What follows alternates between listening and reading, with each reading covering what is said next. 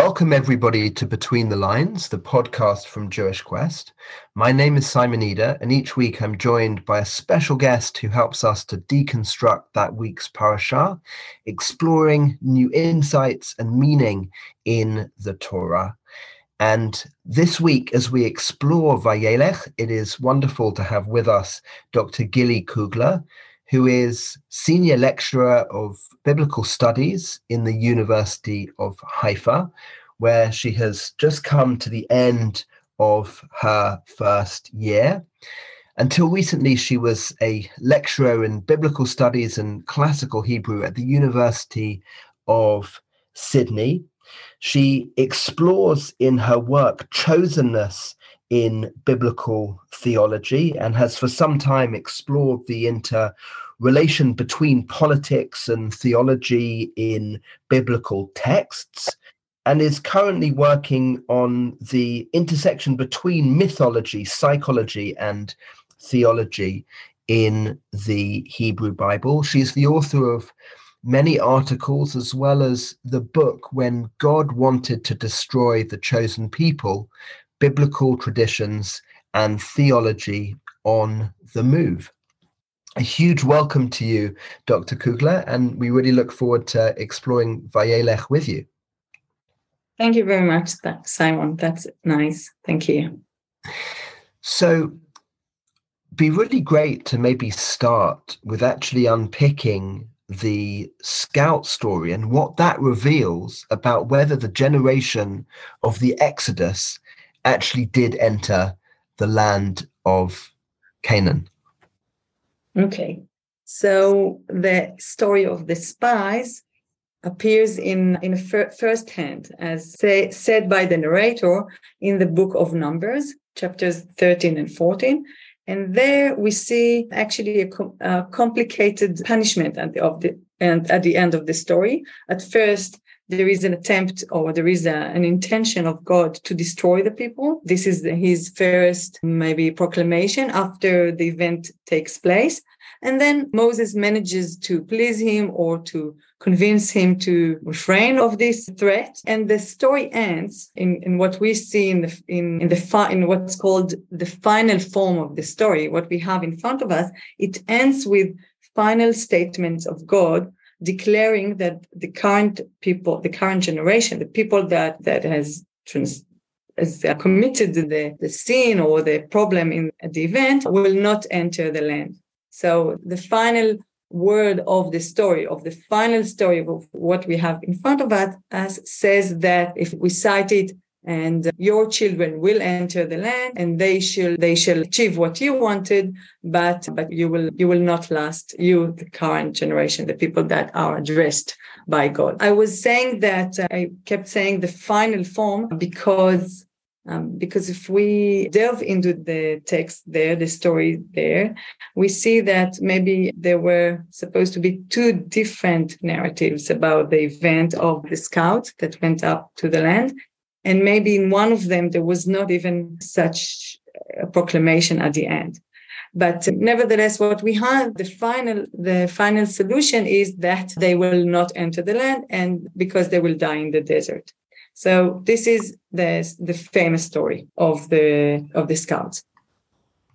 Thank you for maybe setting the context and turning obviously to Deuteronomy. There is an awareness of a 40-year wilderness wandering that we encounter in Devarim, but it makes no mention of the demise of the congregation during or at the end of the journey.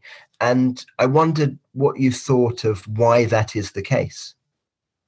Okay, so it's actually a surprising revelation. It was a surprising revelation to me to find out that nowhere in Deuteronomy throughout the book, apart from the first couple of chapters, we don't find any reference to this demise and to a carry out of the punishment. There is no execution of the threat or of the decision to exterminate the people in the desert. It's actually on the contrary. What we find is that Moses speaks to the generation that went out from Egypt and that is supposed to enter the land.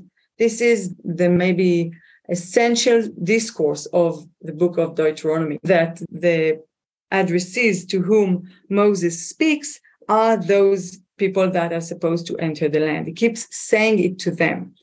And so, as I said, for me, it was an interesting revelation to see that there's no acknowledgement about where and when it took place, this severe punishment that was given to them in the previous book and in previous chapters of the journey. What the reason is, so maybe we're actually coming to the conclusion, and my conclusion was that the essential part or the core story of the book of Deuteronomy preserves a completely different tradition in regard to the story of coming to the land of Canaan. In other words, we have various different traditions and narratives that deal with the question of how this nation was formed, how this nation got to this place and status and a formal relationship with the deity, with Yahweh.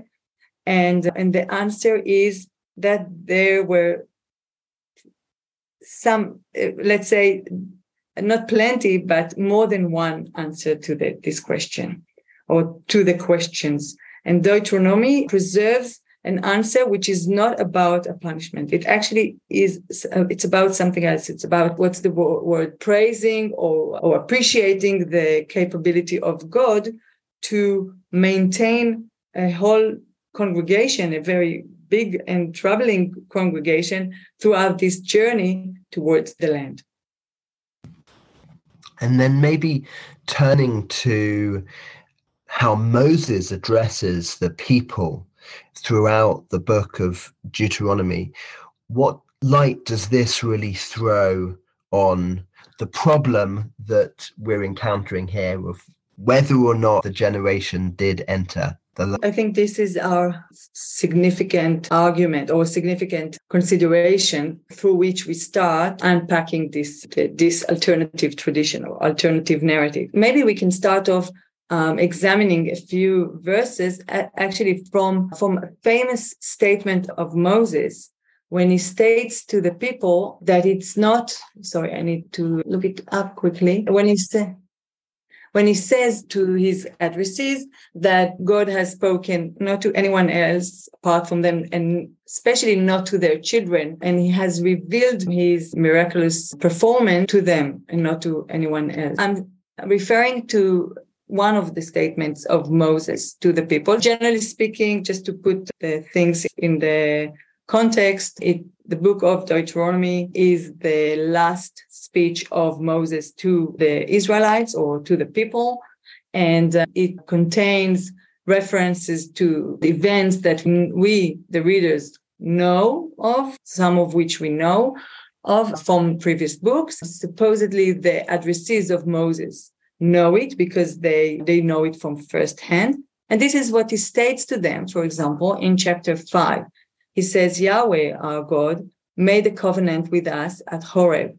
It was not with our fathers that Yahweh made this covenant, but with us, the living, every one of us who is here today. Face to face, Yahweh spoke to us on the mountain out of the fires. Now, just regarding the last bit of what I read, face to face, Yahweh spoke to us on the mountain out of the fire. This is something for a different conversation. It's a completely specific whole issue about how the interaction on the mountain, at the mountain took place. But I'm interested now in what he says to the addressees regarding the direct interaction they had with Yahweh, unlike their fathers. So it's not about their fathers. It's not also about their children. They are the generation that were in contact with Yahweh.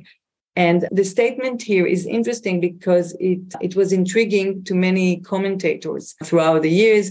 They were intrigued by such explicit statement of Moses that refers to the current generation rather than the previous generation as the one that will enter the land. if they were actually supposed to be demised at the wilderness. And so there are various attempts to solve it.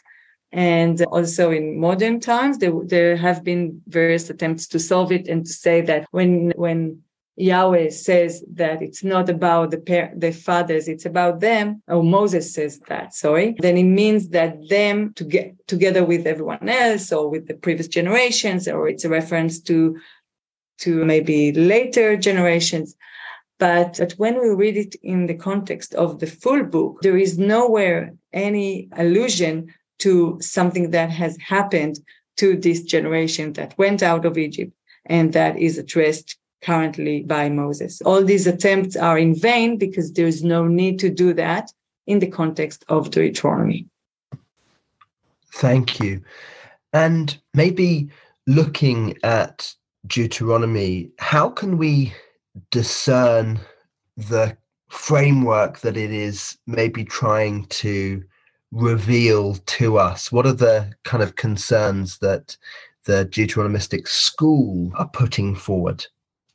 Okay, so we need to discern first between Deuteronomy and Deuteronomic and Deuteronomistic. So the latter is what we call a big school that had more a role of editing and was familiar with many textual work that preceded it. And this is what we find in later books, in the later prophets like Jeremiah. It has a sense of a Deuteronomistic editorial work. And we find it throughout the books from Joshua to Kings. So Joshua and Judges and Samuel 1 and Samuel 2 and Kings, books of Kings. But we also find it in the first couple of chapters of the book of Deuteronomy. And the argument is that these first chapters are like when one writes an introduction to a book, knowing what the book is about. So the authors or the editors, in this case, the redactors even, they had read the entire book before that. They also read the book of Numbers or scrolls that they had already in front of them, some of the things that were already available and that they've been familiar with. And knowing all these things, they sat down and wrote the first 2 chapters of the book of Deuteronomy, maybe even 2.5, some bits of chapter 3 and even some bits of chapter 4.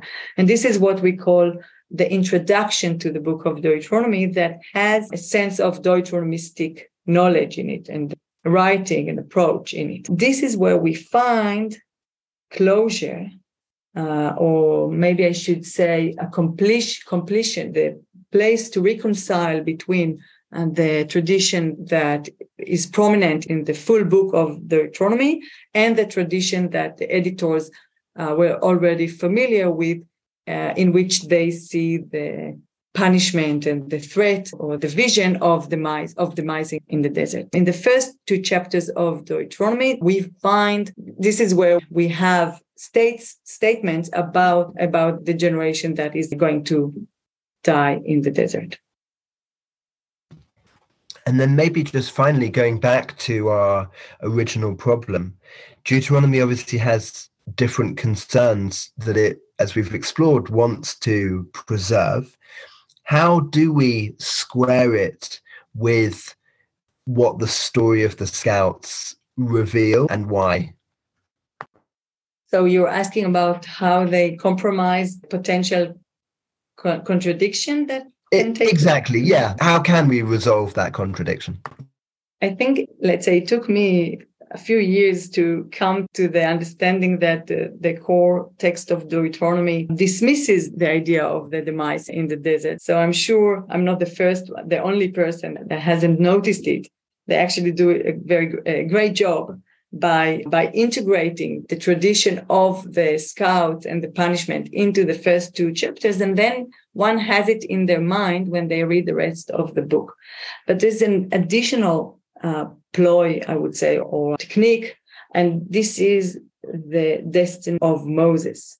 So Moses, according to the first 2 chapters, and also according to a couple of other references in chapters 3 and 4, is predicted to die, is supposed to die, is told to be dead by God in relationship or in connection to the destiny of the people. And this is achieved by several statements, some of which are not explicit, some of which are not clear. They are quite vague. But when we read it again in the final context, we see correspondence between their fate, the fate of the people, to the fate of Moses, of what will happen to him. And then it works well together. It actually says the current generation has sinned, and Moses, for some reason, it could be because he has sinned as well, even though it's not stated explicitly in the book of Deuteronomy. It could be because he looks after them, maybe according to what the sages, Chazal say when they say that if Moses joins the generation, then he will be their Melitz Yosher. He can say good things about them in the other world. Or it could be for some more prosaic reasons that he would die with them. But then we get this compromise. We have a framework that opens up the book, puts up the setting that the whole generation with their main leader is going to pass away, and a new leader and a new generation would come along. This disappears, as said, throughout the book, and we are only left with the case of Moses that dies in actually quite a respectful age, the age of 120, in order, according to my argument, to give space to a new leadership and to a new phase in the people's life. Dr. Kugler, thank you so much for exploring your thesis with us and for your important arguments. And there's certainly plenty for us to think about and wrestle with as we explore Vayelech. So thank you very much. It's been a pleasure. Thank you. If you enjoyed this podcast, please remember to subscribe on Apple Podcasts, Stitcher, Spotify, or wherever you get your podcasts. And of course, do find out all about our exciting content that we have for you on our mothership at jewishquest.org. And we look forward to meeting again next week.